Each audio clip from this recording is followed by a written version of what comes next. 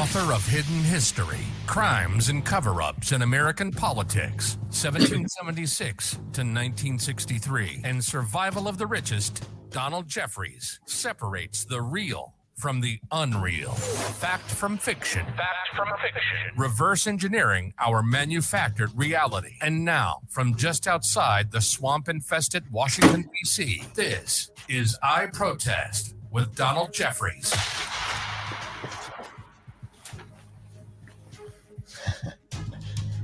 You get your volume down, Don.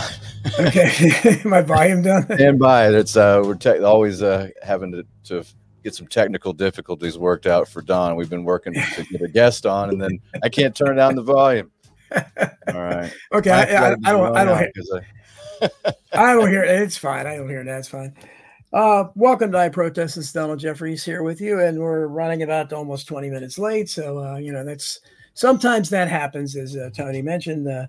Technical difficulties on my end to begin with, and difficulties in getting our guests, which this is 2 weeks in a row. I've tried to get Paul Craig Roberts on. Very big man, somebody I've admired for a long time. Just a resume like you wouldn't believe, but make it happen. Last week, I'm waiting for him to get back to me, but he apparently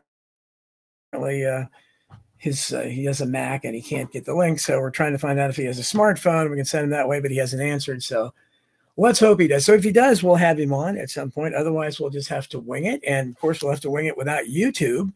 So I hope if you're listening out there, you'll go to the Rockfin chat and I can try to monitor it there. So let's see some people there, and also freeworld.fm. Nobody is commenting yet in the Rockfin chat. So especially if I don't have any guests, guys, I'd like to play off you. So if you're there, please go in the Free World or Rockfin chat, Freeworld FM. Freeworld.fm is also out there, and I have a few people over there now. So let's see if we can get some comments there as well. And hopefully, again, I got to keep my email. I can't monitor because hopefully Paul Craig Roberts will still reply. He hasn't, unless he just figures it's too late or something. But at any rate, here we stand. I guess, I don't know if Tony, if you can talk or not at all, but I mean, what your old state of Texas, boy, I don't know what's going on there. I mean, do you think Greg Abbott is really finally suddenly developed a backbone? I mean, the way he's talking, this is, I'm conjuring up visions of Jefferson Davis here. I mean, 26 states have joined. I mean, can this really happen? Do you think these states really had the gumption, or will they pee their pants once if they actually send some federal troops in there? Well, I think this is it's opportunistic for the Republican Party at this time, because we are in an election year, and this is all going to play out over. Like, basically, it's completely laid over the timeline for the election. So I think it's advantageous for them to strong arm and to do coalitions. That's the way you handle it, though. The states have to handle this. This is something that has to be. The federal government is not going to secure the border. You have to stand up and nullify, override, and you have a constitutional duty to protect your state, especially if you're a border governor like Greg Abbott. And unfortunately, Greg, I don't think has any principles other than I think the people are just absolutely fed up. I mean, if you threw in a little bit of economic downturn and uncertainty, I think this whole thing goes off the rails for electoral politics at this point. So we're just a crisis away from tar and feathering. I mean, that's how close we are. I mean, Mike Bloomberg really got it right. That idiot, for what he is. He spent like $100 million, I think, running for president. Nobody knows who he is. But he got it right. He says, we don't do something for the people, they're going to bring the guillotines. Well, this is where, my whole life since I've been 8 years old, they've been running on the border. Secure the border. They never do. No. And so I think where we are now is the people are just so fed up. The crisis is so monumental, and I don't think Greg Abbott really has a lot of choice but to play tough. I mean, he's been governor for 10 years. Yes. And time for him to go. I don't think it's ever time for him to be there, because during COVID 1984 he gave $200 million to a shell corporation in Frisco, Texas, to do contact tracing. Right. So that's the kind of guy he is. I remember, do you know who Tom Pauken is? Don, you ever heard of Tom Pauken? Pat No, Buchanan wrote about him in his books. No. Tom Pauken was the head of the Young Republicans in the 60s. Oh, okay. And real influential in the GOP. But he was a true like paleo con, kind of Pat Buchanan-esque. And I remember talking to Tom Pauken. He's running for governor at the same time that Greg Abbott was. And I said, what do you think about Abbott? And he goes, oh, total Karl Rove sellout neocon. The guy's, I mean, he didn't hesitate at all, pulled no punches. He's like, he's already got $68 million. And like, that was like in the beginning of the primary 2013 going into 2014. Mm-hmm. So I don't know how, I'm sure he's got what billions now or whatever they yeah. to run the big state. So, it's a mixed bag, but hey, whenever you see something's happening, so I don't want to be a downer, but something's happening. Unfortunately, Greg Abbott already has the authority to secure the border. It's kind of like when Trump says, I got to wait to get funding to build the wall. I'm like, you're commander in chief. You order the military to do it. Yes. Because that's what the commander in chief does. You already have a budget. And then if the guy that you ordered to do it doesn't do it, you fire them. I mean, you go down, if you had to go down to the janitor to do it, you do it. Yeah. And I'm writing the Trump section. I still may take your title right on cue. And I don't know if I have enough interest in Trump to write an entire book about him, that probably would be better for sales, just an entire book about the Trump phenomenon. And right now I've got it into what is hidden history for, but just writing it all, it's phenomenal to look back on it. I was reading the comments that Sidney Powell gave, release the Kraken. Here's Paul. Hold on a second. It says, oh yeah, he has a number, Tony. So let me. Okay. All right. Well, so what you got to do, Don, so we don't give Paul's number away. You need to put I'll text it. I'll text it to you. Absolutely. His number. Okay. So you can just talk for a second. Right, I'll give you some background so we don't have dead air. By the way, Don is broadcasting on freeworld.fm, and that is our lifeboat for free speech that all of us are building. We appreciate your support. Go over to freeworld.fm if you're hearing my voice on Don's podcast or any of his channels. That's going to be in the future pretty much guaranteed that you're going to hear lots of Don Jeffries amazing content. Don has so much to talk about. I need to come on here on your shows, Don, and we just need to talk on Fridays. I need to get you rolling. Yeah. Give you a jumping off point, and that way we don't have any technical. What's funny, because I almost never have technical difficulties on my part, but it was funny today. It just kind of follows me around. Messing back and forth between the giving links to Paul, and somehow your music got it's hidden. I even just tried to animate it, and then I could only push the button, but I couldn't make the volume turn down. So, yeah, I texted you his number, so hopefully it'll work. So hope we're gonna get Paul Craig Roberts on here. So never give up hope. Better late than ever. But I'll be anxious to see what he thinks of this. This should be right up his alley. But he was part of the Reagan administration, if I'm not mistaken. Yes, he was. He was. And so the guy, just looking at the guy's resume, it's just. It's amazing he's talking to somebody like me. Every Republican I've ever heard of since the Reagan administration, since I was 8 or so, was like, hey, we're going to secure that border. Yes. Before the internet, and now we're in 2024 on the brink of the Great Reset, total demographic replacement. We got some pasty, frat boy that got hoisted up into power in Texas, going. And I'm talking, I just painted a broad spectrum of what kind of people are in the Republican Party, the leaders in the Republican Party in Texas. Yes. You need to drill down to who these guys are. I know the guy in my home district I went to school with, awful. Awful. So that's why they called, and that's why I was saying when I was writing that section on Trump, just looking at the stuff that he did, and Sidney Powell, when she was interviewed by Dinesh D'Souza, I guess a couple of years ago, she just, she talked about how, Trump, they wouldn't let him do anything and he wouldn't do anything. He said there's so much he could have done. He had the authority and he wouldn't do it. So I think at least behind the scenes, that seems to be what she was telling him. And then, of course, she, eventually made a deal recently, as Jenna Ellis, all of them did. Now, Giuliani's left out a wing, but this is, this was what happens when you have. That's why I keep telling people, it's if only Trump had been president he had 4 years, and this crisis is because he deported fewer people than Obama. They coming up with the stupid party line about Biden was left with the most secure border ever. That's just ridiculous. I mean, it wasn't as bad as it was under Biden, but he didn't do what he said he was going to do. And if he had, who knows, maybe this situation would have been averted. But now, as a student of history, Tony, as you know, I mean, I'm just reading on the conspiracy websites. And I mean, there's invocations of my boy, Thomas Jefferson, and, just things about, they talked about Abbott's statement about saying he will not comply. He said it was almost word for word taken from the first line of one of the Confederate states when they seceded. So, I mean, I can't imagine he's going to be leading this. Yeah. Yes, speech right. Maybe it's an inside joke or something. I don't think, as far as like a profile in courage, is Greg Abbott a profile? It'd be unlikely, wouldn't it? I wouldn't trust him to run anything for me. And I mean, given what the stakes are, you're talking about, these are lives. He made a joke back in 2015 about the Cowboys' offensive line has more holes in it than the U.S. southern border. And I go, you're in charge of that. Like, why would you think that's funny? Yeah, People exactly.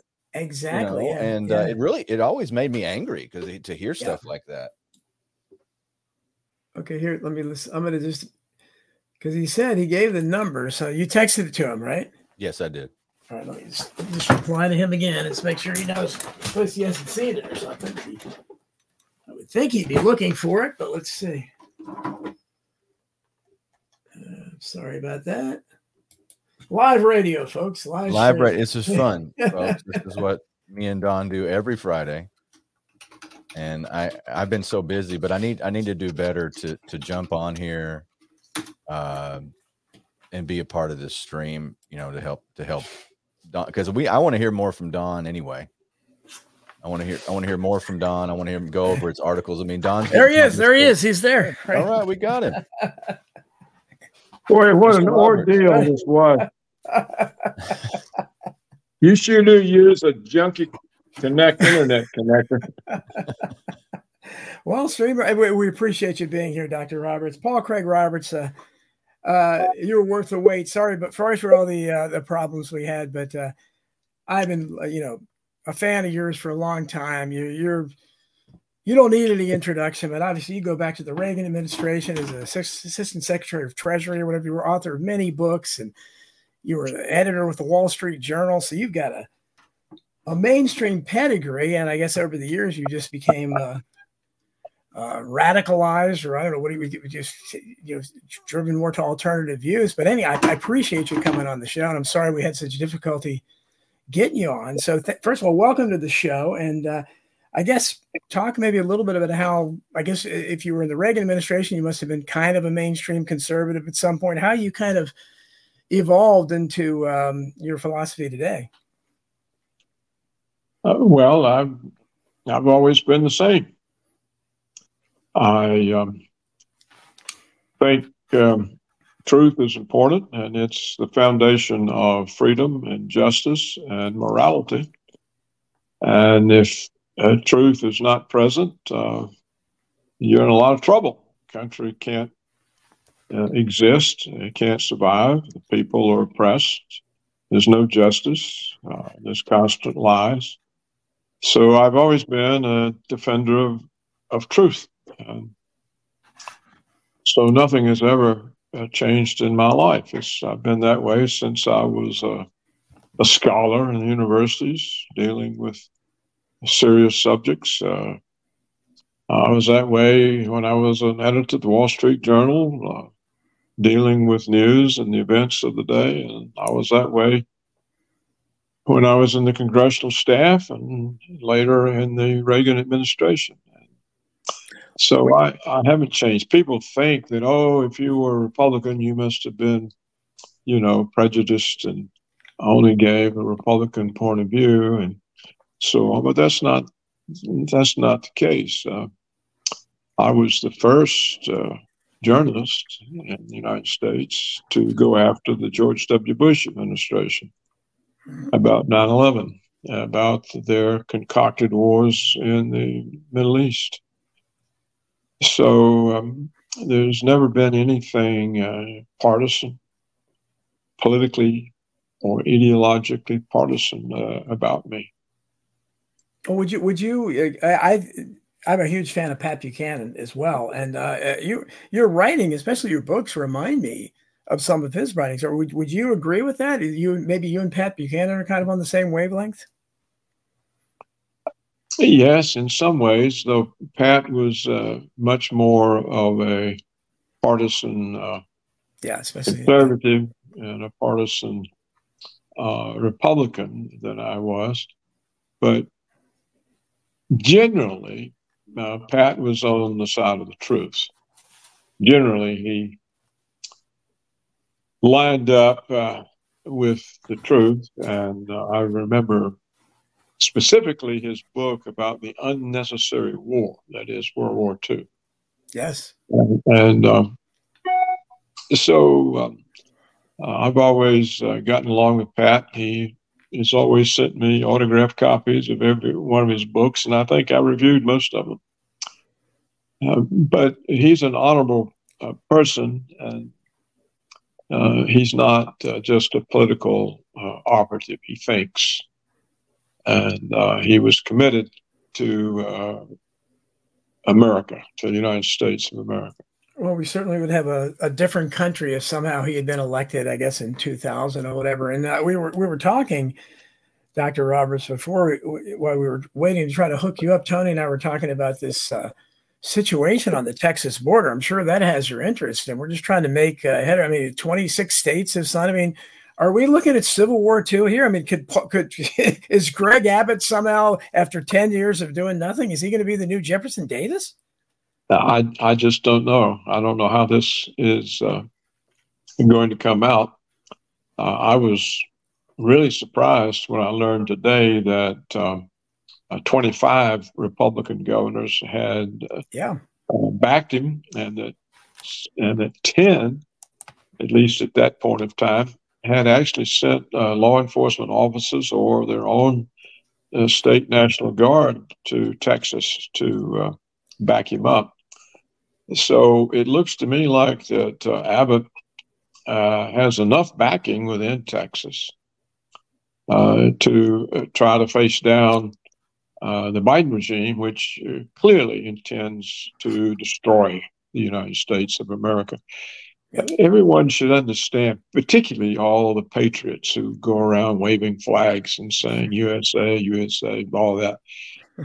The worst enemy they have is their own government, Washington. Yes. The Biden regime is the worst enemy Americans have ever faced. They're far worse than the Japanese or the Soviet Union or the alleged Germans, the Nazis. And we've never had an enemy that controls our government and intends to destroy white people. And that's what we've got. Yeah. Well, I glad, as you know, I've written, I'm certainly not scared to talk about the Great Replacement. It's absolutely real. And this is an anti-white agenda. And I'm glad to hear you say that, because so many people, even on the right, certainly not Donald Trump and people like that, they don't mention the racial aspect of it. But so much of this is, I'm white. I have white children. I hope to someday have grandchildren who will probably be white. I don't know if you have children or grandchildren or whatever, but I mean, what do you think of this self-hatred that so many whites have, where does that mean you hate all whites except you, except your family, or what? I mean, I've never seen anything like this. There's no such thing as self-hating Chinese or Saudi Arabians. I mean, what do you make of this? Well, I've been concerned with that for decades and have written about it from time to time. It never receives any response because it's too difficult for most people's brains to come to terms with. One way, perhaps, of understanding it is that if you look at the history of liberal reforms in the West, and of course, reforms were necessary. There were things that needed to be reformed. But the way the liberals always approached them was by denunciation of the existing society. And they never said, look, how much progress we've made, look how much good we've done, and we've got a few more things we have to rectify, and let's get together now in goodwill and fix this. They never said that. They always came out denouncing. And this became the mode of operation, so that in the universities and the school systems, the self-denunciation of Western civilization became the standard fare. And as far back as the 1960s, you had university students out chanting, Western civilization has to go. Yeah. And so it created this sort of self-denunciatory ethic among the intellectual class. And the conservatives never found out how to deal with that. And they still don't know. And I think it was this self-denunciatory ethic that created the notion that we're all evil and don't deserve to be here, and we've done all this wrong, and the Indians and the blacks, and it's just caused a complete collapse of self-belief throughout Western civilization. Yeah. If you go today to the main museums in the West, the museum curators regard their holdings not as great artwork, but as examples of white racism. Yes, exactly. Well, the Thomas. So, go ahead. I'm sorry. No, you go ahead. No, so we'll say, no, certainly we will hear more from you, but I'm sure you know this, but I wrote in Crimes and Cover-Ups in American Politics, 1776, 1963. I talked about Thomas Jefferson and the Monticello Foundation and how they're devoted to building up this Sally Hemings nonsense. And basically that's they pay more attention to that than Thomas Jefferson's legacy. They have animosity towards Thomas Jefferson, and this is his foundation. I mean, I think that's epitomizes what we're up against here. Right, that's it. And the people who are threatened, that is the white ethnic base of the population who are threatened, they're not organized. Many of them are still insouciant and have no awareness. And if they tried to organize, the FBI would infiltrate it and immediately begin arresting the leaders.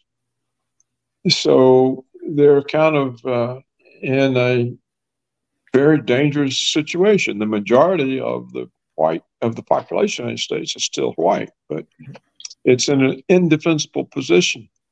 And its own leaders don't respect it. Look what the Supreme Court did. The Supreme Court ruled that yes, Texas had to stop blocking illegal immigrants from walking into the country. Yeah. Well, if the Supreme Court of the land won't allow a governor to protect its own borders and the country's borders, then you literally do not have a country. No, there's no country here. You can't have a country that has no borders, because the country then belongs to whoever walks in. Right. So that's what the United States is a geographical location. It most certainly is not a nation. And it's no longer even a country. It's a Tower of Babel. Exactly. Well, I've said many times that I study history a lot, and I know that in 1860 there were plenty of foundational principles that everyone in the North and South, everyone agreed on. Most of all, belief in God, for instance, and certainly certain morality, that the Ten Commandments type of morality. They believed in that. They had things that they agreed on. in today's America, I don't think there is a single foundational principle that Americans agree on. I mean, certainly not God. Certainly, I mean, we can't even agree what a woman is or when life begins or any of that stuff. There's not. How do you have a country when there's no foundation for it at all? You don't. You don't have a country. You have a Tower of Babel, and that's what the United States is. And it was intended. It was done on purpose. And at this very, very late stage, I think it's too late, really, when people try to do something about it, even the major institutions of the government step in to stop them. The Department of Justice, the Supreme Court, the Congress itself. I don't know if you saw that the Republicans in the Senate are working on an immigration measure that allows 1.8 million illegals to walk in every year. Well, these are the Republicans. Yeah. So you have a situation where no known institution in the United States supports an American ethnicity, an American national consciousness. Instead, we have multiculturalism, diversity, and what that means is you have a Tower of Babel. That's what it is. There's no common culture. There's no common value. In fact, there's no common language. The other day, I got a Medicare notice that they were sending me a new Medicare card because Medicare had been hacked and blah, blah. And then I noticed the notice was in 30 languages. So here I am, an American citizen. I get a notice from my government in 30 languages. Well, how is this a country? Exactly.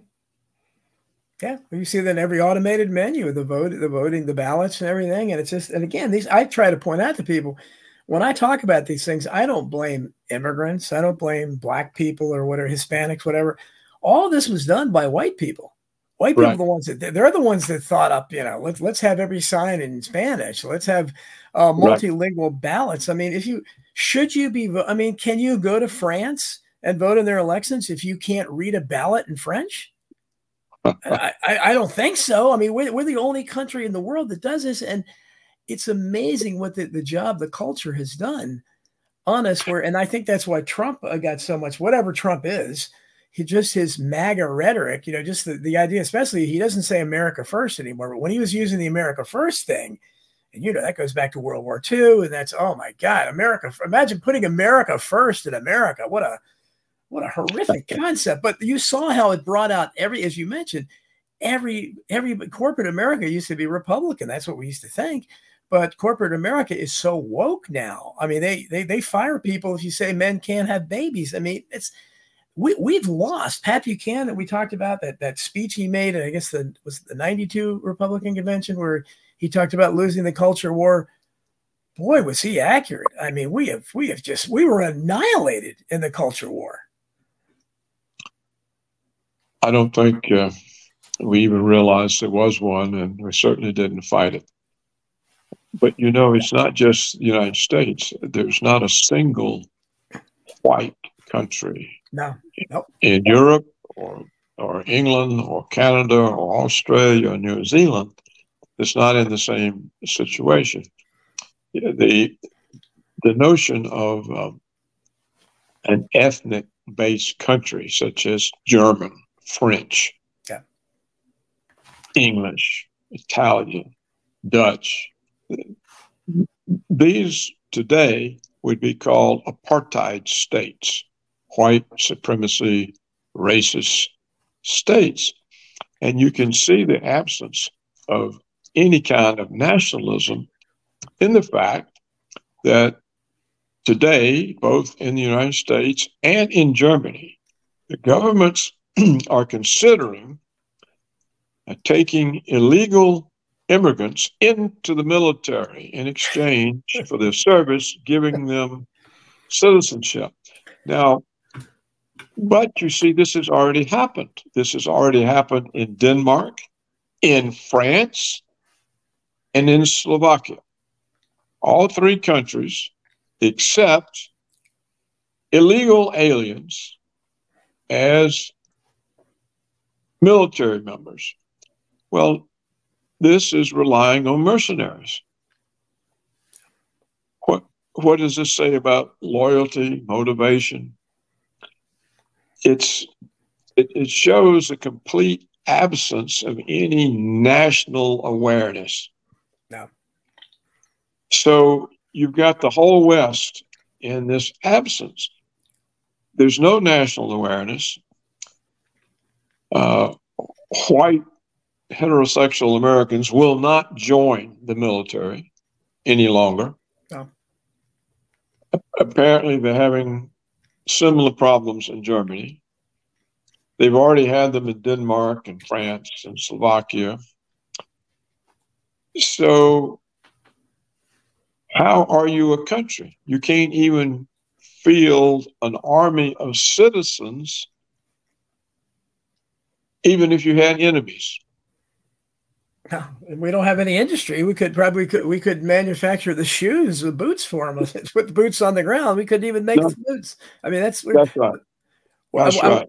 I want to tell people that are listening out there. I apologize for YouTube. Dr. Roberts' YouTube messes with me all the time, so they've given me another strike. So they suspended my account, so I can't. Usually, our biggest live stream is on YouTube, and I can't do it today. So over in Rockfin, I'm glad people are going over there. Freeworld.fm. Hope to see more of you there, so you can do that. And I am streaming on Facebook. I think Twitter is blocking me too, even though it says it is. So the shadow ban stuff is for the birds. But so hopefully, I hope you're catching it one way or another. So I apologize to you for the inconvenience of not having YouTube, our main thing. But so.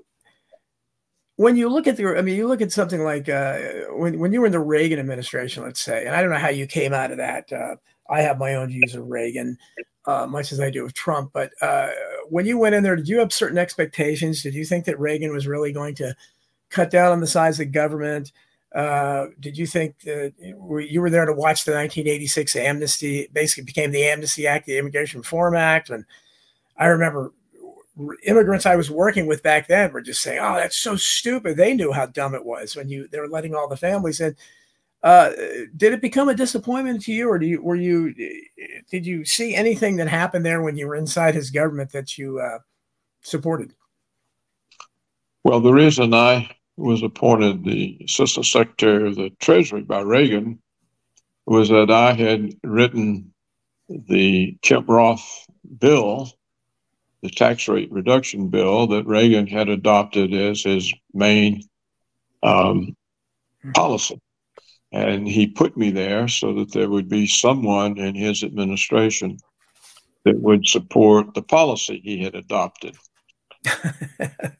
Someone.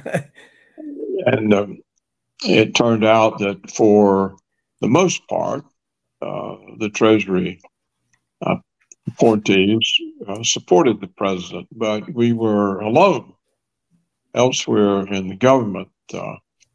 Reagan had been told that he mustn't make the mistake that Goldwater had made. You may remember that when Barry Goldwater won the Republican presidential nomination, he took it from Rockefeller. Yeah, Nelson Rockefeller. He then turned his back on the establishment Republicans and picked a non-establishment candidate. And so Rockefeller and the Republican establishment turned on him and destroyed him.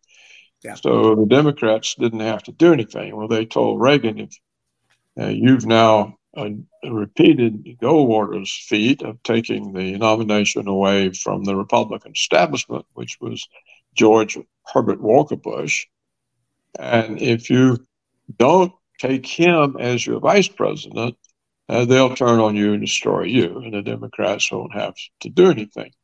So Reagan acceded to this advice and brought them in. And so the chief of staff of the White House was George Herbert Walker Bush's right-hand man, Jim Baker. Right.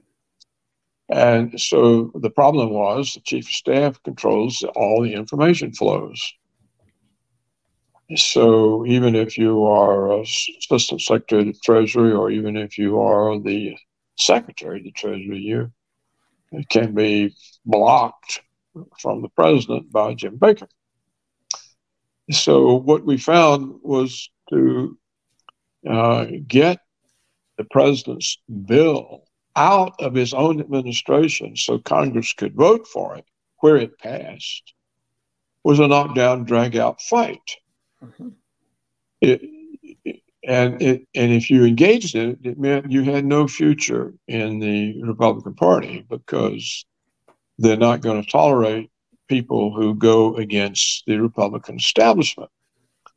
So I had to make a decision: did I want a government career, or was I going to stand by what I knew would solve the stagflation problem, as I had devised the supply side policy? And I said, well, I'm going to go with my own work. And we defeated them. But they instantly turn on you. And it was a vicious thing. And Reagan told me, he said, you can't possibly stay in the administration now, because they're out to get you, and there'll be endless planted stories in the press. Now that you've defeated them, for me, there'll be endless planted stories in the press destroying your reputation. And I already knew that, because the day before the president's 1982 State of the Nation address, the headlines in all the newspapers said that tonight in his State of the Union, Reagan is going to dismiss the supply siders who sold him a bag of goods and all of this sort of stuff. And the leading news anchor of the day called me and said, "Look, it looks like you finished, Craig." And I said, "No, it's not true." He said, "Well, I tell you what, I'm going to reserve a room for you right next to the Capitol where Reagan will deliver this address. And we're going to come in immediately afterwards and interview you." He thought I wouldn't do it. And I said, "Okay, I'll be there." So I sat there and listened, and Reagan gave his speech and said, "These people who are talking about me abandoning my program, they're crazy. Who are they? Who are they? Where are they getting this information?" And so when the leading anchor came in, he was just visibly shaken. He was really shaken. And he sat down and looked at me and he said, "Craig," he said, "Reagan has just repudiated his advisors." I said, "He didn't repudiate me." He said, "But," he said, "look," he said, "the chief of staff, all of them, Stockman, they've got egg all over their faces. What can they do?" I said, "Well, they can wipe the egg off their face and get back on the president's team." Well, within seconds, my wife at home got a call. We think it was from Larry Kudlow. He said, "We're going to get Craig. We're going to get you. We're going to get all of his GD friends." They were, you see, the kind of, somebody was interfering with the establishment's power. And I had made a public display of it. So this is why Reagan told me, he said, "I got other uses for you," which he had. He put me on a secret presidential committee to evaluate the CIA's estimates of Soviet economic and military capability. "And you've done all you can do in the Treasury. We got the bill out. The Congress passed it. Run for your life." He said, "I can't protect you." Well, it sounds like you had a good relationship. What do you think with being in the White House? I mean, And look, Reagan had two goals, period. He didn't care about anything else. One, he wanted to cure the American economy of the stagflation. People, it was too long ago. Anybody that's young or relatively young doesn't know, but the United States, because of the years of Keynesian macroeconomic policy, was in a situation where inflation and unemployment were rising together. Sure. And it was called, Carter called it the malaise of the American economy. He didn't know what to do. Nobody knew what to do. I had the solution, which was a supply side program I don't have time to tell you about. But Reagan bought into it. Kemp bought into it. The House Budget Committee bought into it. And strangely enough, the Democrats in the Senate bought into it. Russell Long, Lloyd, what was the guy from Texas? Benson, Lloyd Benson. They bought into it. Sam Nunn bought into it. And so we had a huge constituency for this change in policy. Well, the problem was it wasn't the Republican establishment's policy. And here was something coming to solve a serious problem, stagflation, and they weren't responsible for it. So this meant it was an enemy to their influence. So they always opposed it. And so that's why we had such a hard time in the Reagan administration actually getting the president's program out of his own government. See, we'd go to a meeting at the White House, and we would say what had to be done, and then Stockman or Jim Baker would say, well, this is risky, you know, it could hurt the stock market or the bond market. And we'd say, no, it can't do anything like that. It'll help them. And Reagan would say, I agree with Treasury, and get up and leave the room.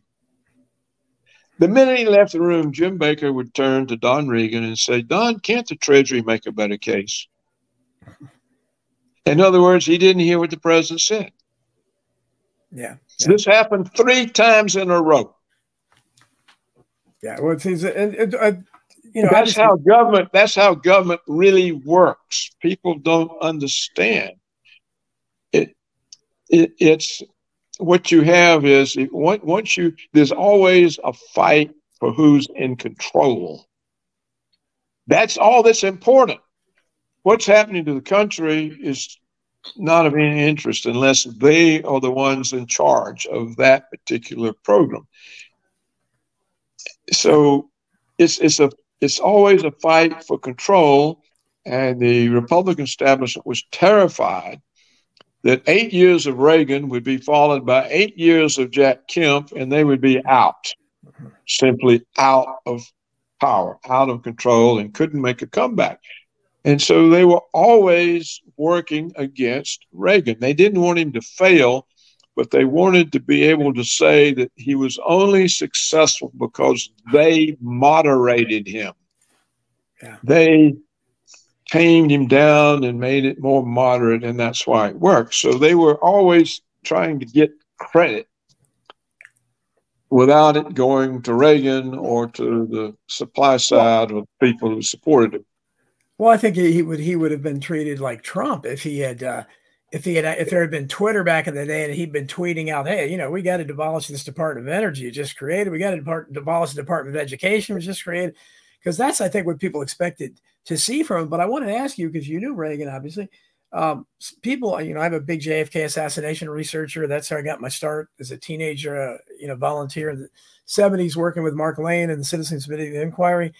And I heard through the grapevine from another researcher that Reagan was keenly interested in the JFK assassination and that he kept a bunch of books on the subject on his nightstand. Did you ever hear him talk about the subject?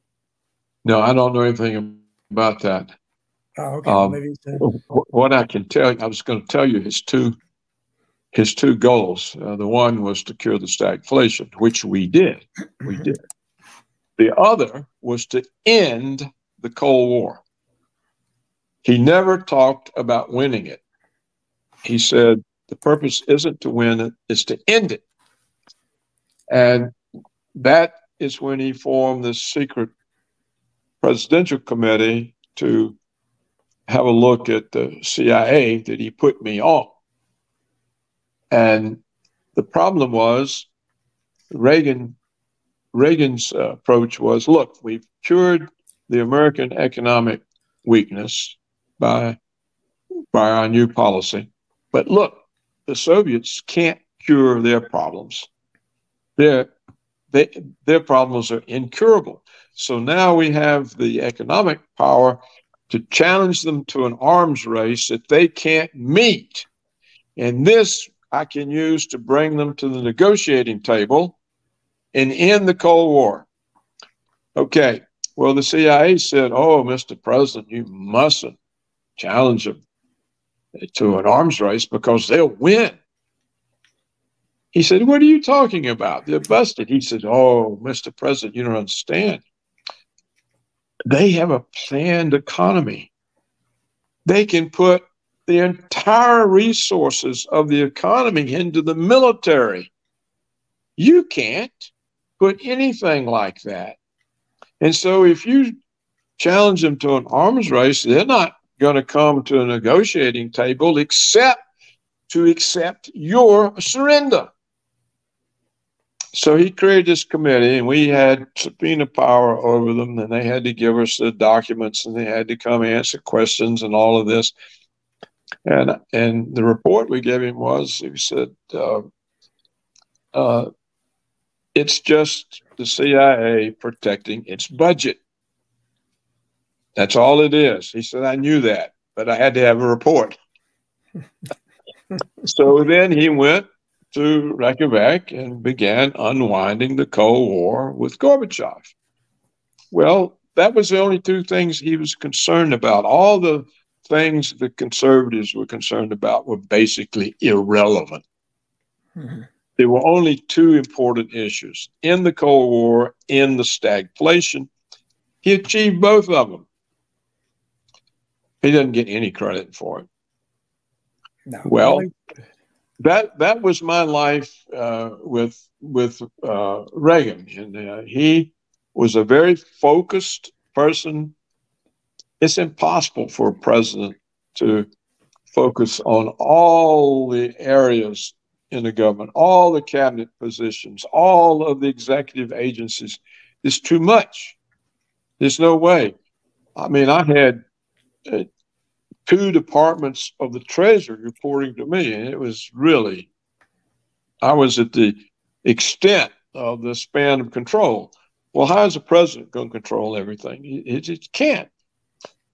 But he had those two goals, and he achieved them, and those were the important goals. So I think he's the best president that we've ever had, because he came in a very dangerous time. The economy was collapsing because we had simultaneously inflation and unemployment going up together. They're supposed to go in opposite directions, but they were going up together.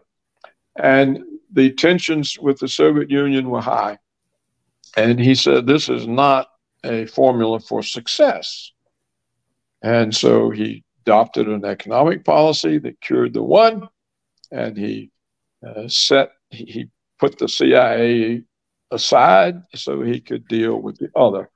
So I rank him as a highly successful president, because he doesn't get these marks because the Republican establishment cannot accept that somebody that's not them was more successful. Right. Well, let's go, because obviously the obvious comparison to him, more recently we're dealing with now, is Donald Trump, because you look at the presidents in between, and they were pretty much disasters. But Trump comes in 2016, and all this populist unrest is out there, and he tapped into that with his "Make America Great Again" and "Make America First," and talking about the globalists and all that.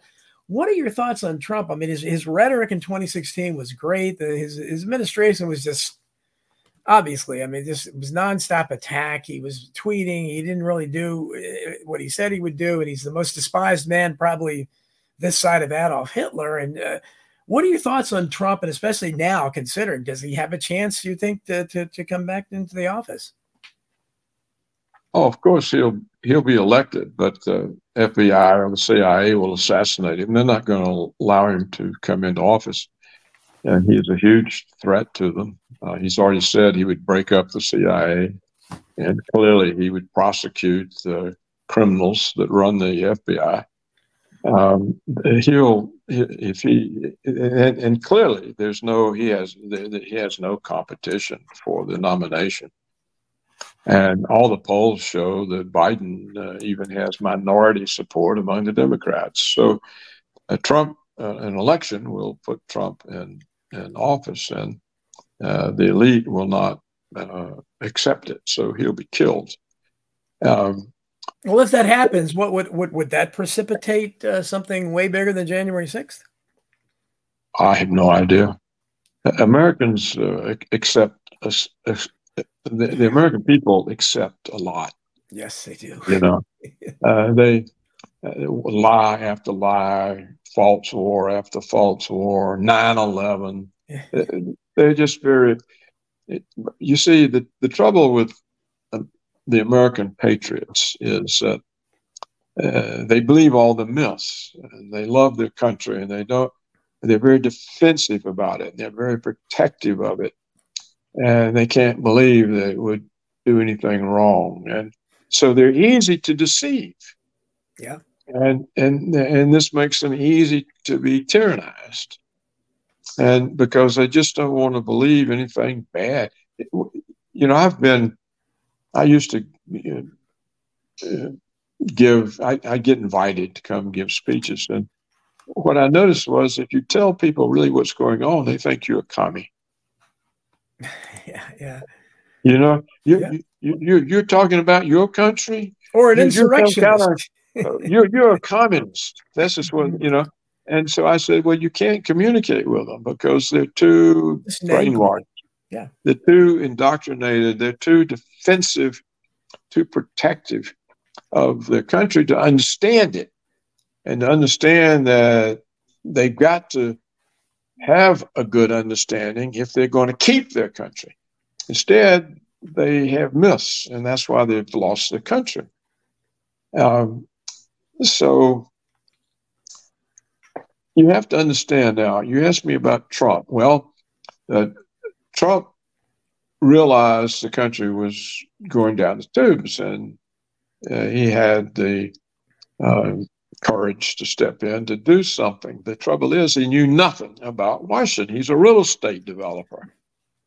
And so he stood up in his inauguration on the Capitol steps and told the assembled power elite that he was going to make them irrelevant.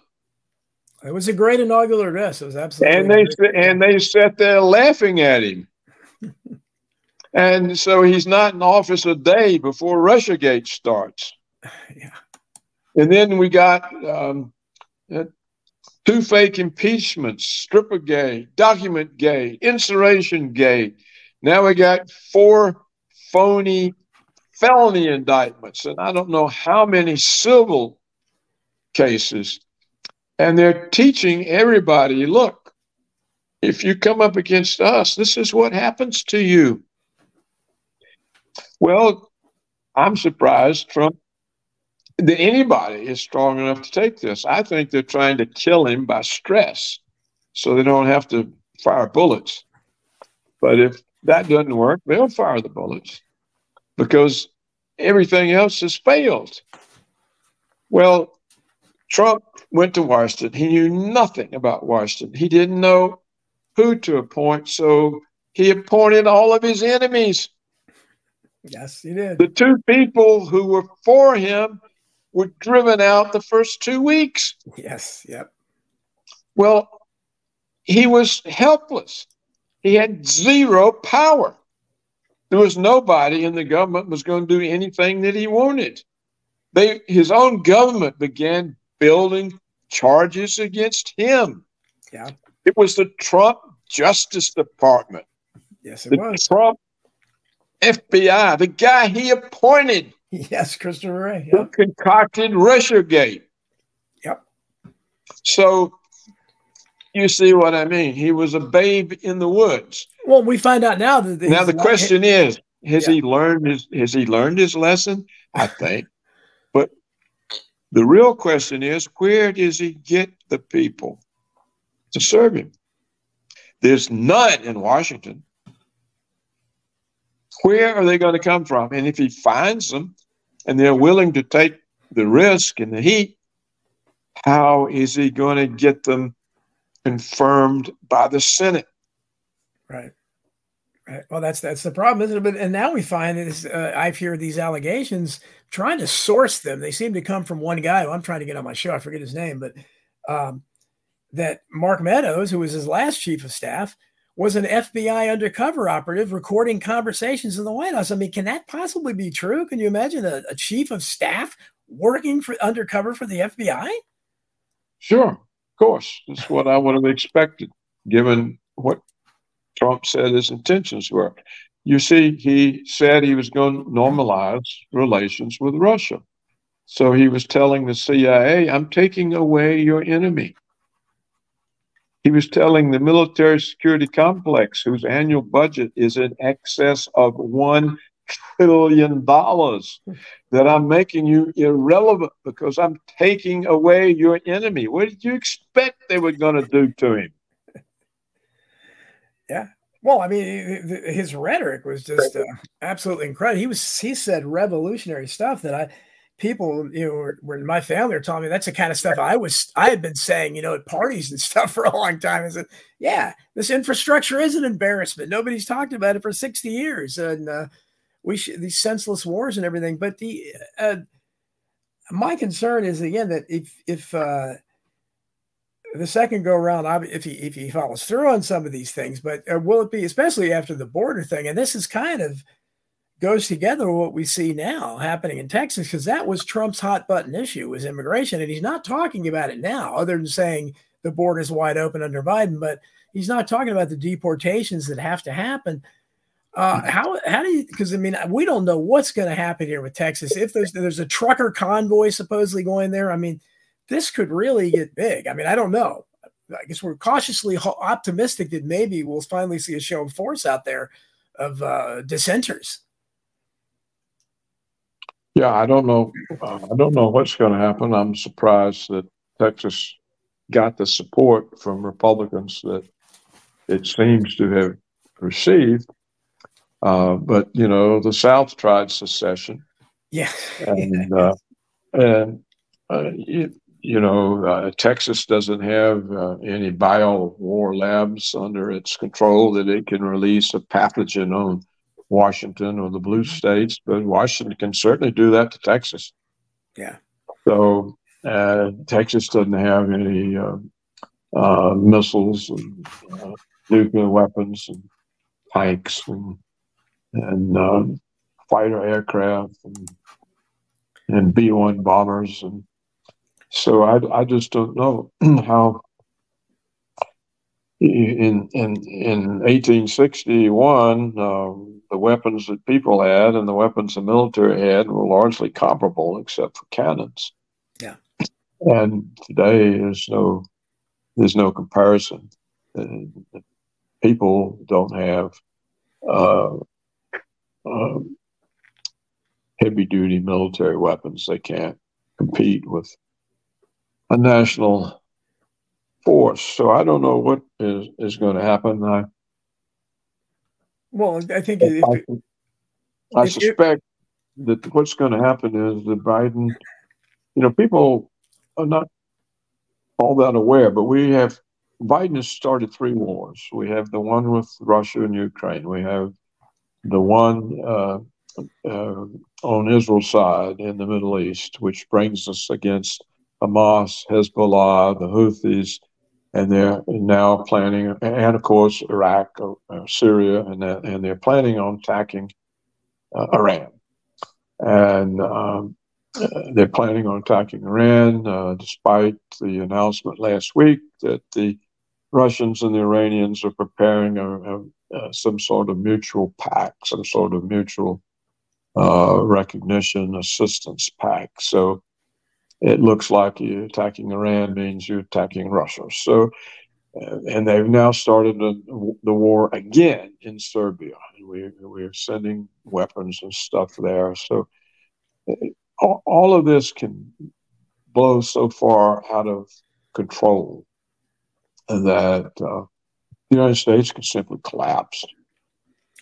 Yeah, see what the world. You talked about the The Soviet world, Union. Yeah, yeah, the world is sure. fleeing the dollar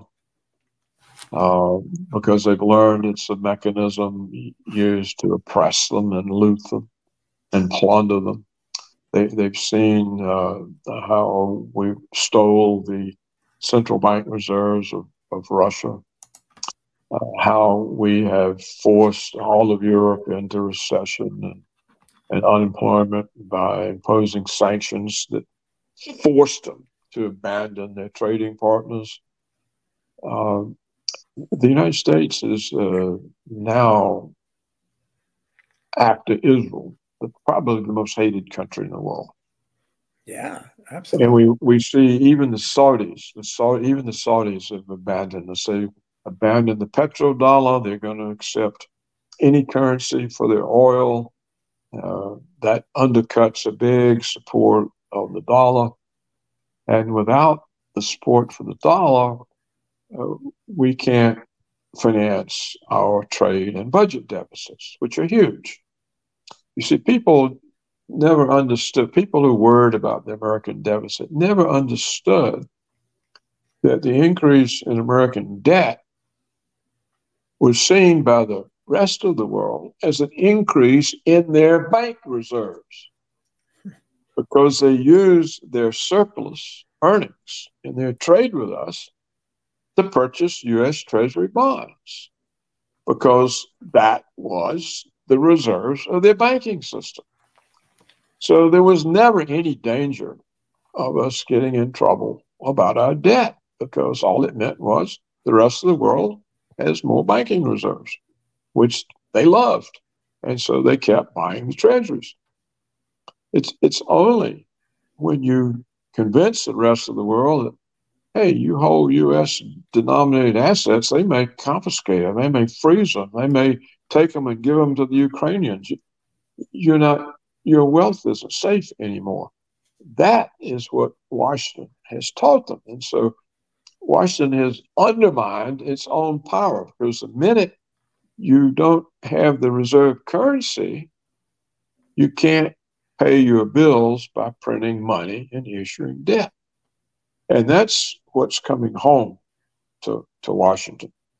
So when you ask what's going to happen about Texas and these states and so on, it certainly looks to me like the majority of Americans, and now including Democrats, even these blue cities now who are getting loaded up with these immigrants, they're complaining.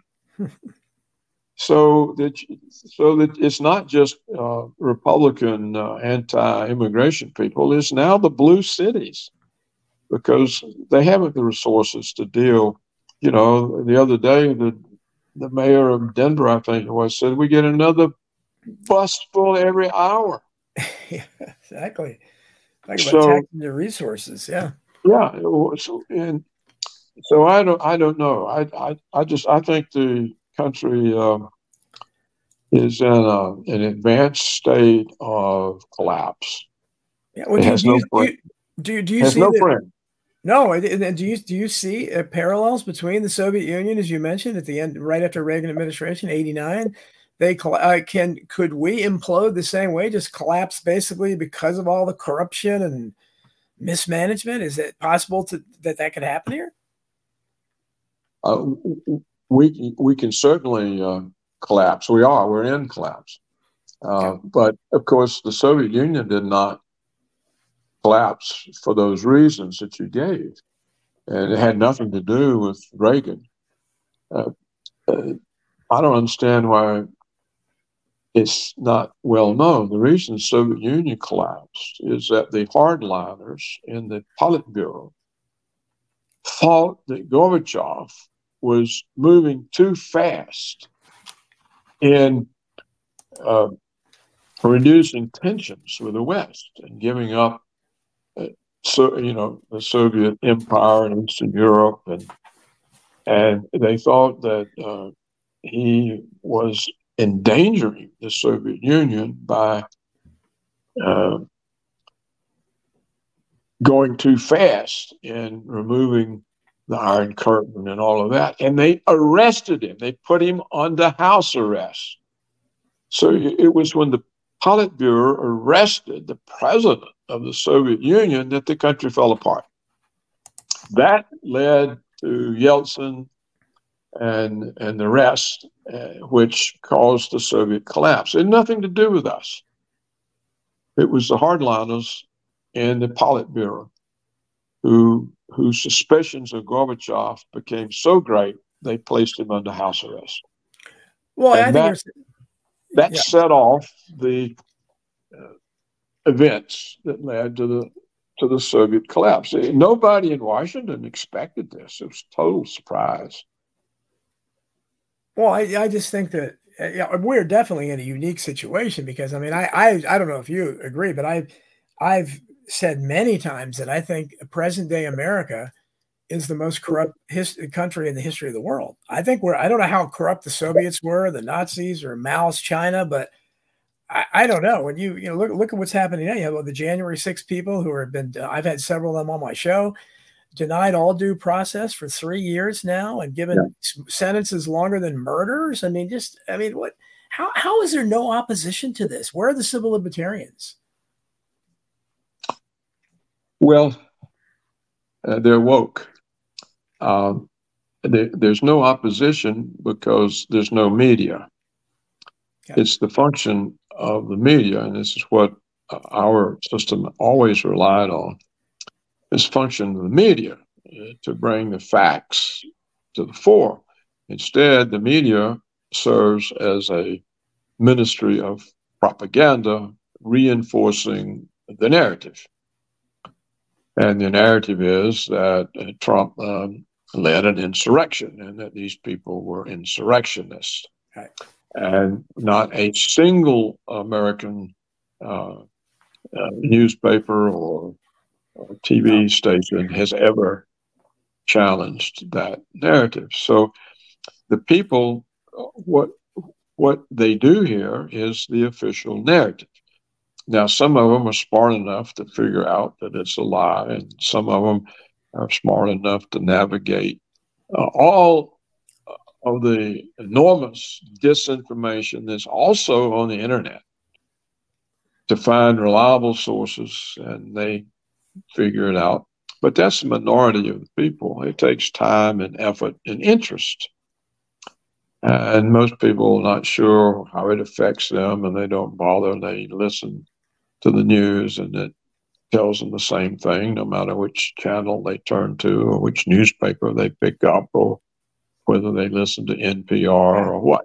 So that's the reason. Plus, in the universities, if you challenge the woke narratives, they fire you.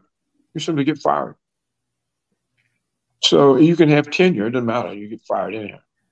So how can suppose there's some professors in the law school who say, well, God, they've weaponized law. We don't have a rule of law. If they start talking about that, they're gone. Well, look at the prosecutions. I mean, again, whatever you think of Alex Jones, whatever you think of Trump, Rudy Giuliani, all these people, I mean, you can't, what precedent is this set? If they can prosecute somebody for protesting an election, think of that. And I think as a financial guy, you can certainly appreciate the fact that I've been a realtor since 1985. I can still keep my license active. The idea that someone can be prosecuted for exaggerating the value of his assets. I mean, how many people haven't done that? That's criminal now. I mean, they're setting some dangerous precedents. First of all, we don't know that he did that. No, we don't even know he did. But even if he did, how is that a crime? Yeah. Well, it clearly isn't. And what you haven't said is that no one brought any charges against him. That he did. There's no harm in this case. It is a allegation made by a prosecutor. It is a personal Indian, Yep. for which all the people Trump did business with don't agree with and don't support. In other words, to have a case like that, you have to have a complainant who comes and says, Right. I lost money because he lied to me Yes, about the value. exactly. No one's done that. This is a creation entirely. Exactly. Otherwise, So- otherwise, you're going to prosecute your neighbor who lies about how much money he has, or he's a big BSer. I mean, that's it's human nature. Well, I don't think Trump lied about anything about his assets, and it's like the bankers all said, we wanted to do business with him. We don't care what he said. We want to do business. Well, I would imagine he certainly had the resources, but I mean, you took these two things and then you put the E. Jean Carroll thing. Where that should frighten everyone. Any of us, they could find a woman. Let me stop you and tell you that this has a long history. You see, the prosecutors have been getting unleashed for many decades, and in many ways, the conservatives are responsible. For example, the war on crime, the war on drugs. RICO. RICO. It became so important to get the criminals that the conservatives diminished the protective features of the law. And we reached the point where federal agents could conduct a drug sting on your front lawn and then seize your house because it enabled a drug crime. Yes. Asset forfeiture, who Trump's Attorney General William Sessions was all for. That's where it came from. It came from the conservative war on drugs. That's where it came from. So also, we had conservatives who were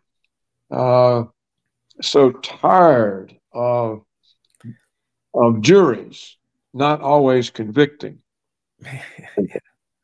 So the mounting pressure, what the prosecutors who couldn't get a high rate of convictions weren't able to stay in office, much less get a favorable name recognition that would let them run for political office like Giuliani did.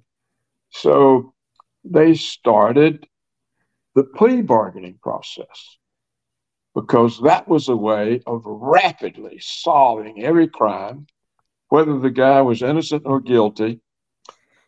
And it turned lawyers into negotiators, not trial lawyers, so that today 97% of all felonies in the United States are resolved via self-incrimination.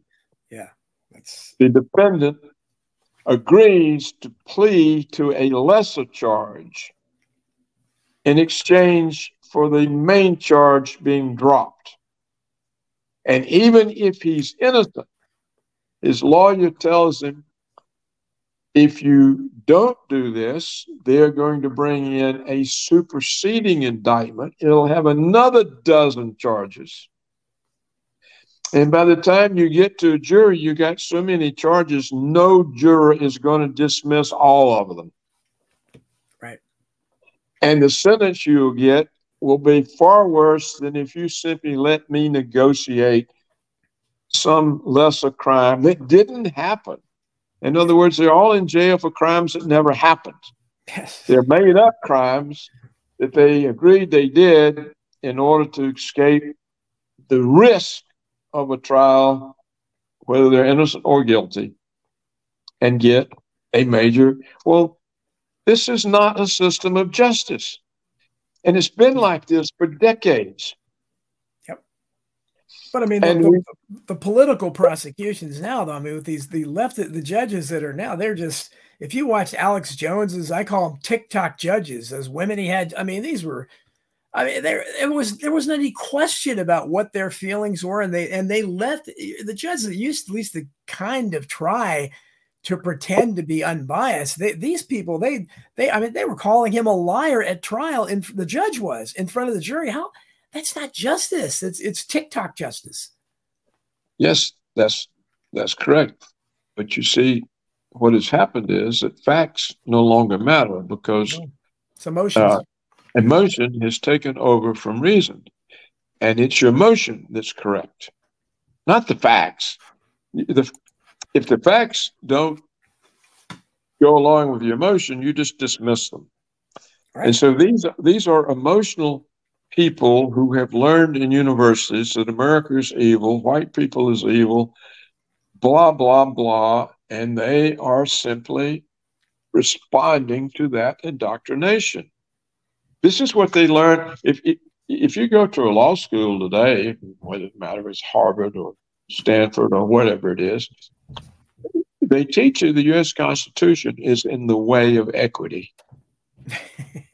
Yeah. So they teach you that it's a disadvantage. The Constitution is a disadvantage for the country. This is what they teach in the law schools. So how do you expect them to go around defending people's rights? Well, and the frightening thing is that all these students now with these incredible courses of critical race theory, anti-white, 57 genders, these are the people that are going through college now. They're going to be running things, and some of them already are. And you're seeing those judges show up in some of these trials. That's a frightening prospect because they hate the Constitution. I don't know what they want in its place, but they have no respect for civil liberties. It's already happened. They're already there. They're already in place. And then we have George Soros using his billions to put in as district attorneys and attorney generals at the state level all sorts of woke candidates. I mean, all of the judges, the one in New York, Latila James, the one Fannie Willis in Fulton County, they were put there by Soros's money. Yeah, he funded their campaigns. So he got them a position. So and I read the other day he's done this in 59 places. Yeah. Well, so the people put in office are people put there for ideological reasons. And they're serving an ideology, not justice or law. Yeah. And this, but you see, this is now acceptable to law schools. Yeah. Yeah. And we there's no moral code at all. Like, for instance, you mentioned Fannie Willis, and she gets caught. I mean, that would have destroyed somebody and maybe 30 years ago, having an affair with a prosecutor that was prosecuting Trump, and I guess he paid him off or whatever.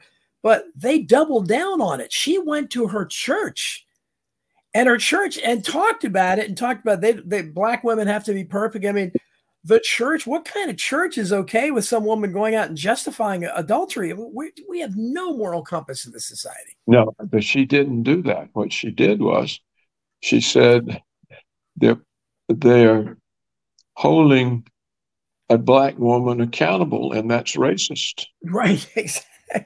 Yes. That's what she told them, and that's what they all think. Yeah, they think that if you hold a black accountable, you're racist, and so to them, it's nothing to do with adultery or anything, or corruption of money. It's that Fannie is being held accountable because she's black, and because she's a female. Because they get a dual shot at it. So she's a black female. That's why they're saying this about her, not because anything she did. No. So this is the way people think now. And you're still thinking in the old way, but this is the way they think. If they think this way, that's the way it is to them. Yeah. Well, you have Nikki Haley's come out, and she looks pretty white to me, but she's playing up the brown card now. As you saw that, said, I was discriminated against for being brown every day of my child. I mean, this is ridiculous the way this identity politics runs everything. Yeah, Well, I don't know why she thinks that's going to help her, but I wouldn't think, but she's got a lot of powerful people behind her. She's got a lot of money behind her. Yeah, I think we need to sum this up. We've been on for an hour despite all our trouble getting connected. Sure. The whole trouble in the United States is that the belief system has been under constant attack for a century. It's gotten worse and worse, and it has had the effect of dissolving beliefs. You can't even find now law schools that believe in the First Amendment. Certainly, you cannot find a journalistic organization that believes in the First Amendment. Yeah. Which means there's no basis for their existence. Right. So when you see the collapse of beliefs of this magnitude, then you have in society, you have chaos. People don't know anything. They don't know how to judge anything. They can't tell if it's okay that they're being persecuted because they're white, because they did something bad to Indians and blacks, and everyone is just chaos. And chaos is then what tyrannical states use to accomplish their task. So that's the situation in the United States. Overseas, the United States is greatly overextended.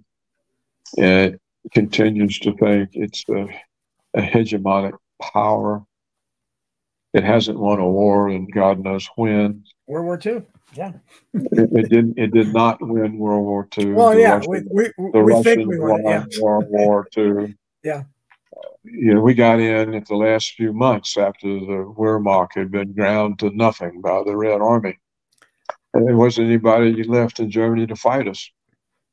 Yeah. So this myths, illusions and delusions, and that's America. That's the people. Now, some of them have caught on. They're behind Trump because they realize Trump stood up to the establishment. And I think we have to support him because he's the only person who stood up to the establishment. I don't care if he's abrasive or what he says or anything. He stood up to the establishment. He's taken their punishment now for 8 years, and he's still there fighting, and it looks like he's winning. And I think we should all be talking about they're going to assassinate him. They're going to assassinate him. FBI, the CIA, the Democrats, they're going to assassinate him. We should be saying this every minute of the day to stop them. Yeah, because they, if they did, they would never do that, and they certainly will. Well, they did. You've got to accuse them. You have to accuse them every minute. Well, that's the only thing that can stop them. You had a play in New York that ran how long? It was a mock assassination of Trump. You had Snoop Dogg and others talking about he should be assassinated, and Kathy Griffin carried a severed head. I mean, I certainly Hollywood, I think, would celebrate if he was assassinated. I don't think that there would be, I can't imagine there'd probably be late night jokes about it.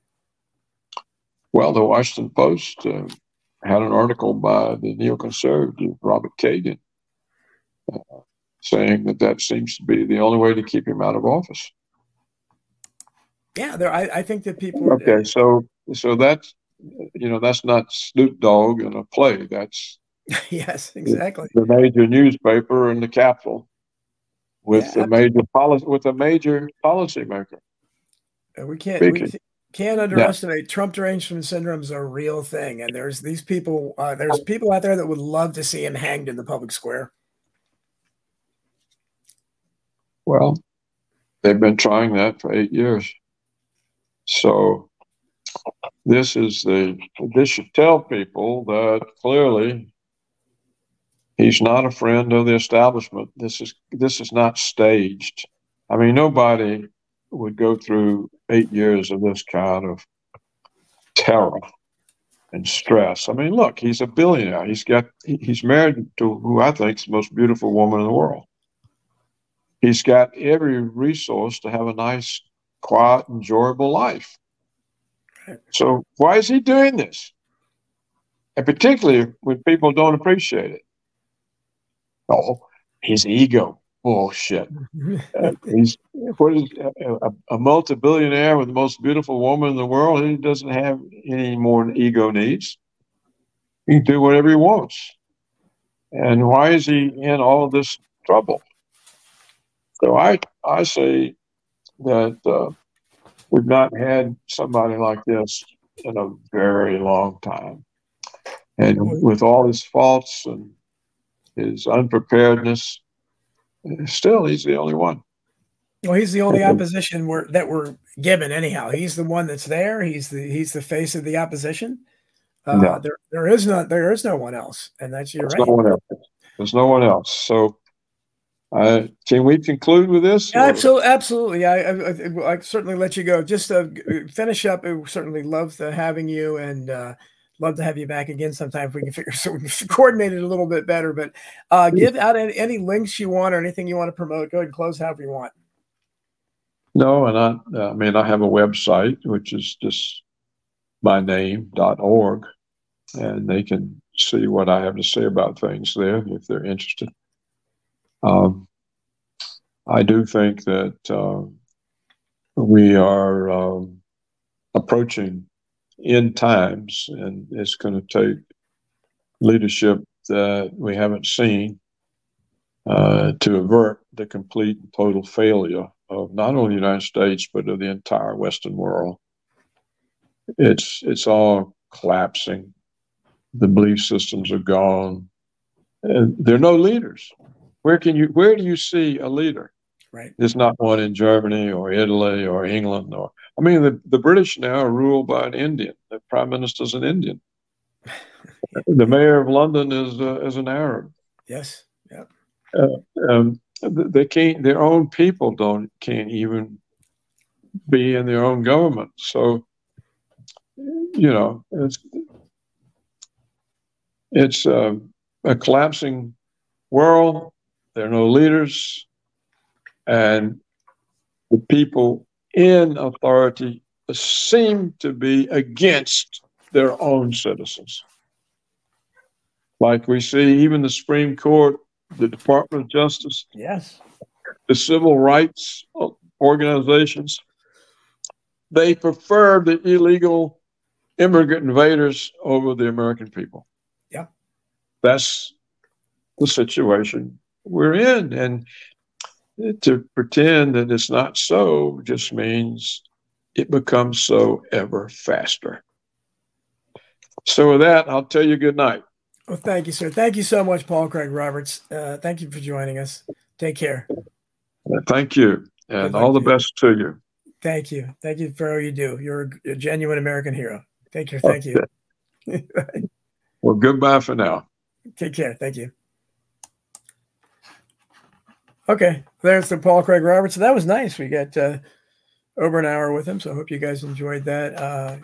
This guy's a link to history, really. I mean, how many people are alive today that had that kind of contact, whatever you think of Ronald Reagan, had that kind of close contact with somebody like Reagan in the administration. That's over 40 years ago. And that's the great thing about talking to older Americans like that is to realize, and you can see obviously in his voice how I didn't get to ask him, but I wanted to know what he would think but I figure what Pat Buchanan, who was there too, and is still alive. And I would love to have Pat Buchanan on the show. I've actually reached out to him, and he answers your email right away.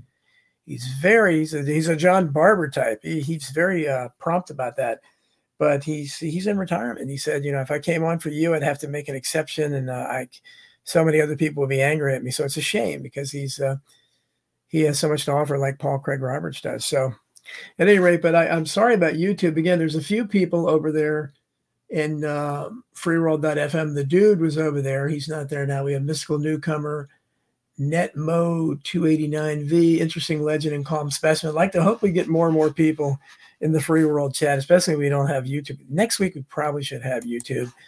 Rockfin, it's good to see some familiar faces there. Little John, Geesebusters, Riley. Let's see. I saw other names here. Jason Barker, of course. I know I saw Rhonda Tate in there. Let's see who else we had. There was somebody that was there in the beginning. I don't want to miss them. That was there when nobody else was. And then I guess they left or they just stopped commenting. I said Geesebusters. Don't want to miss anybody here. It's boy, we had a lot of comments. Oh, Lenny and the Squig Tones. Nice name. Patrick S. Jay Lemoyne. No voter ID. I think he was the first one in here. So I like that name too. So thanks guys for being there. We have a few minutes. We'll talk just kind of expounding a little bit more on what I think is the big story. And I think it's going to be my next Substack is Calm Specimen. Missed the whole show. Oh, I'm sorry to hear that. Well, you can catch it. It'll be rerun everywhere. And we'll, be on Jeff Rentz's network. And Tony, I hope we get that straightened out. I don't know if I can get back to you about that. As they said, they've having trouble with getting the files now for that. And it'll be on band.video, Alex Jones's show. So, and I'll put it up on Rumble as well. So lots of places to catch it. Although I think maybe we have to talk to Tony. We can do something about the first part, maybe editing some of the stuff out because, it looks ridiculous when we're waiting to see if somebody's coming on. There's Tony. Hey, can we do that, Tony? I've been in the shop. What did I miss? He was great. He was very good. He's another one though. Everybody that criticizes Trump, and yeah, obviously I do, you do, but it's amazing how much support this guy still has. Paul Craig Roberts likes him, and it's amazing. Ashley Babbitt's mother. I mean, it's just so God, if he would just come through for once, because he's got so many people that have incredible faith in this guy. It's amazing. But we talked about the border and everything, and he thinks everything's collapsing, and so I don't know if how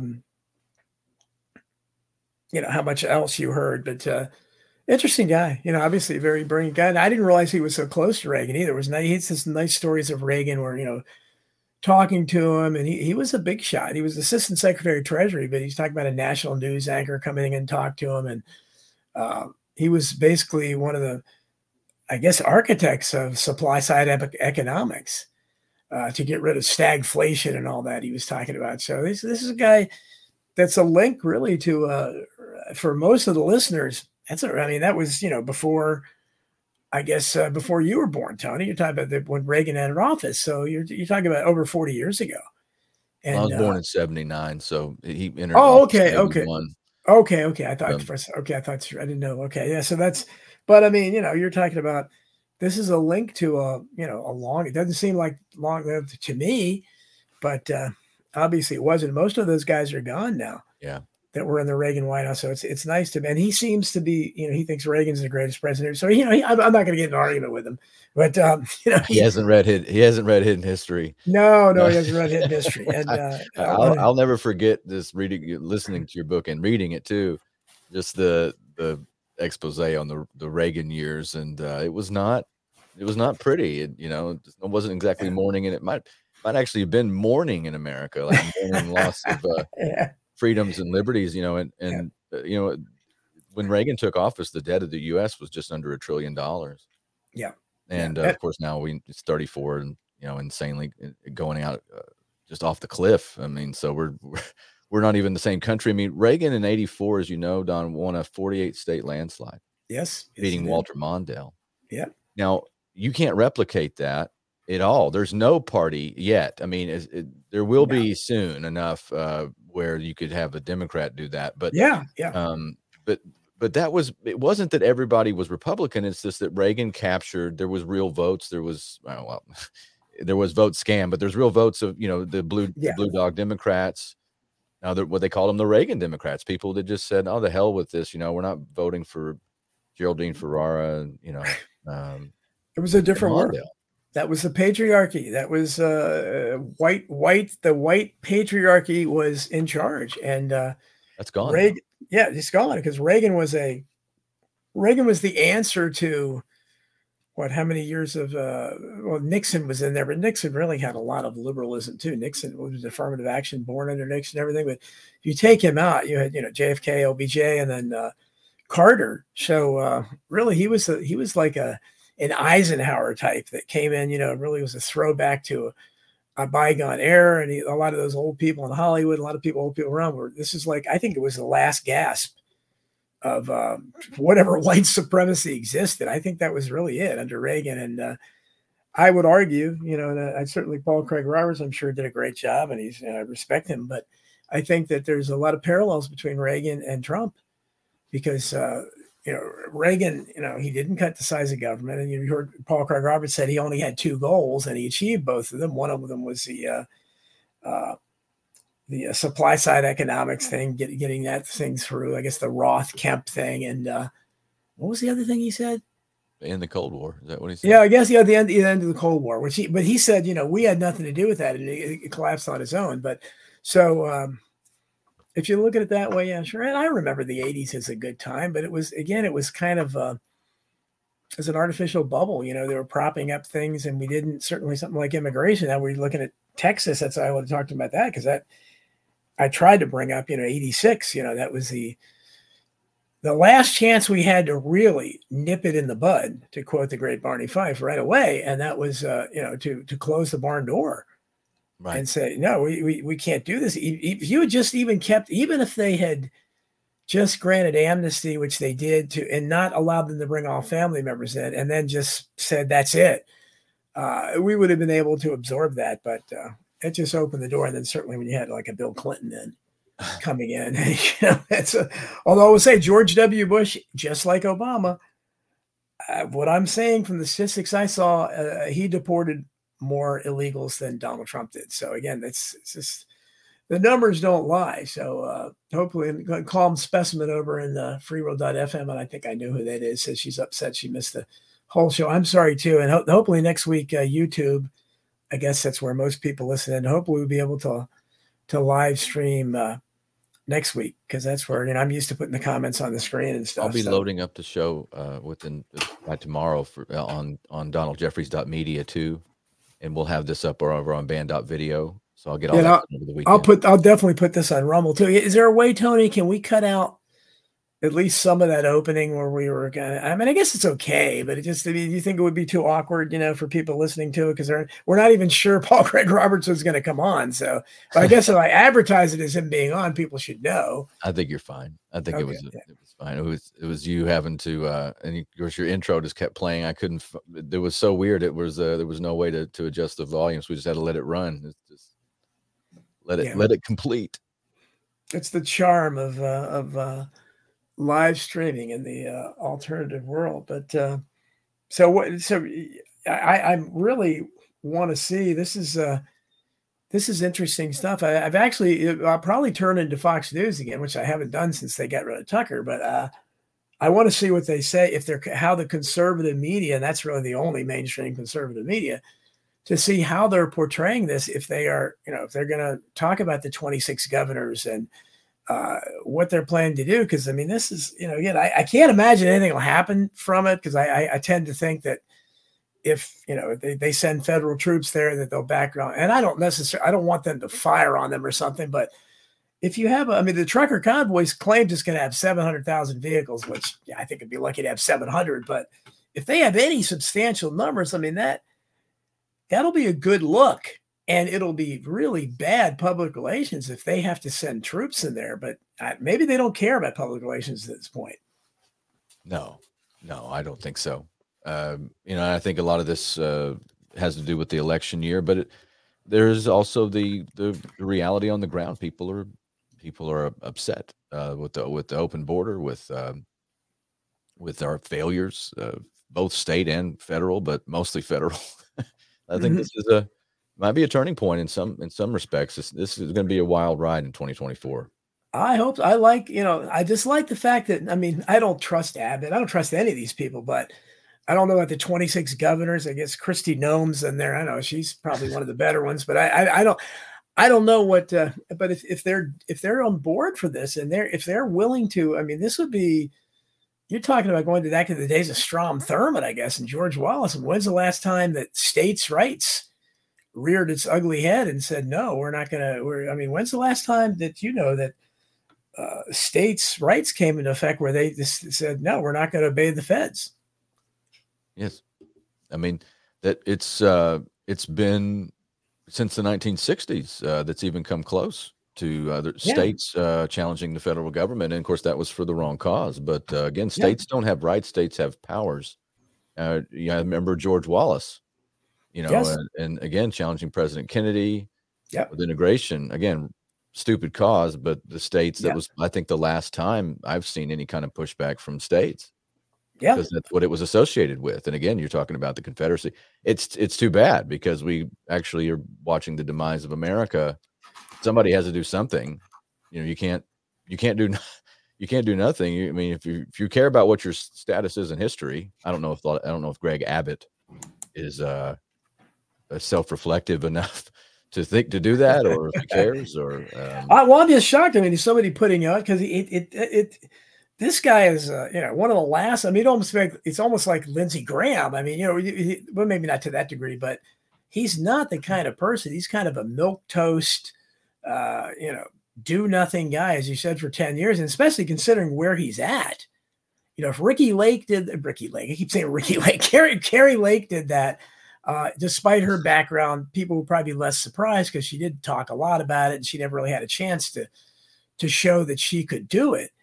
But this guy, I mean, because he let this stuff go for so long, I'm not sure what's spurring him at this point. I mean, it must really be ridiculous if they're finally decided to do something about it, because where were they for the last 10 years?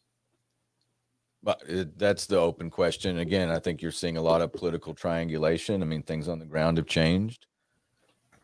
But is it a good start? Yeah, it's better because we need other options. You can't just try to get somebody elected at the federal level. I mean, we elected Donald Trump to secure the border of the United States of America. That was not done. So, I mean, I know this because I'm in 2024. This is what's so weird about this entire cycle, Don, and being in even in alternative media. I'm looking around like I don't have a dog in the fight. I'm not partisan. I'm not trying to, my guy didn't win. I just don't even know what I'm looking at. When you tell me Donald Trump's going to go after the globalists and secure the border and bring the troops home, I feel like I'm having a matrix reset psychological breakdown. I'm like, wait a minute, am I in 20? This is a fever dream? Am I in a coma? Is this The Walking Dead? I know, and that's when Dr. Roberts, great guy, Paul Craig Roberts, but he was basically kind of saying some of that this time in Trump, and so I don't know, but if I think really it's kind of reaching that there are millions of people that it's gotten so bad. I won't say they overplayed their hand, because that's what I said about the lockdown and COVID. And obviously people showed they could take it, but maybe especially in that area of the world. I mean, I don't know how close you are to the border when you're in Texas or whatever, but I think it's just gotten so ridiculous that, maybe there's more and more people there that are saying it's so blatant and so outrageous that we have to do something. Do you get that sense in Texas? Yes, it is ridiculous, and then that overflow goes far more north than just the southern border. I mean, the border towns can't stand it. These people they're like, to them, they're not as welcoming as the country club elite up in these different blue areas or Martha's Vineyard or the East Coast. So it is interesting to see that dichotomy. The people that are actually there don't want it, and despite race, despite culture, it's like we don't, we need lawful immigration. Sure. Lawful movement. Those people are coming across, they're competing for jobs, they're competing for all the resources, the government benefits and so forth. I mean, it's just common sense. And, anybody that's been here, shouldn't matter what your race is. If you're here for a while, why do you want more people coming and competing with you for dwindling resources? So it makes a lot of sense, but I appreciate it, Tony. Thanks for, being on beforehand and closing up as well. It's always great to talk with you. So everybody out there, thanks for listening in freeworld.fm and also in Rockfin. And hopefully we'll have YouTube back for you. Maybe anybody listening out there in Facebook, you can put comments up in Facebook. I don't know why people don't do that, because I know people do watch it there. But for some reason, YouTube is the place where they do that. So anyhow, I hope you guys enjoyed Paul Craig Roberts and Tony. It's always great talking with you, and we'll talk to you tomorrow at noon for America Unplugged. Yes, sir. See you then. Thanks, okay, everybody. See you then. Thanks, everybody, for listening to I Protest. We'll talk to you next week, same time.